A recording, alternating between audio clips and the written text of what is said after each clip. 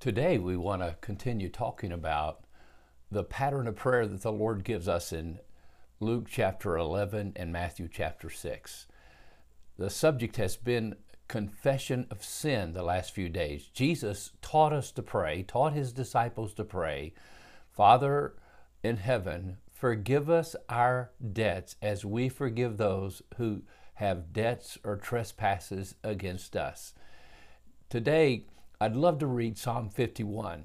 If there's ever a prayer confession in the Bible, it was David's prayer after he confessed to Nathan that he was the man who had sinned. He had committed adultery and then even went so far in a very deceitful way to have the husband of the lady he committed adultery with killed. He was guilty of murder and adultery, two sins that should have never been committed. And David's heart, as he faced his sin and the motive behind his sin, was broken, and he prayed this prayer in Psalm 51. Maybe it's a prayer we should pray today.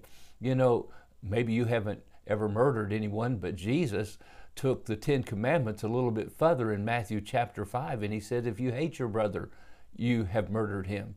Jesus said, maybe you haven't committed adultery like the Old Testament law says you shouldn't, but maybe you have looked on a woman to lust after her in your heart. And Jesus said that was the same as adultery. Oh, my friend, today is a day to confess. That means to agree with God that we have sinned against a holy God. One of the things that happens that you know that you're in the presence of God, you know you're making a connection with God in prayer, is number one, you feel like you are so unholy because he is so holy and you are so unworthy. But we're told if we confess our sins, he's faithful and just to forgive us our sins and to cleanse us from all unrighteousness. Listen to this psalm, Psalm 51 by King David, after he confessed his sin of murder and adultery. Have mercy on me, O God, according to your steadfast love, according to your abundant mercy. Wash me thoroughly from mine iniquity and cleanse me from my sin. For I know my transgressions, and my sin is ever before me. Against you and you only have I sinned and done what is evil in your sight, so that you might be justified in your words and blameless in your judgments. Behold, I was brought forth in iniquity, and in sin my mother conceived me. Behold, you delight in truth in the inward part, and you teach me wisdom in the secret heart. Purge me with hyssop, and I shall be clean. Wash me, and I shall be whiter than snow. Let me hear joy and gladness. Let the bones that you have broken rejoice. Hide your face from my sins and blot out all mine iniquities.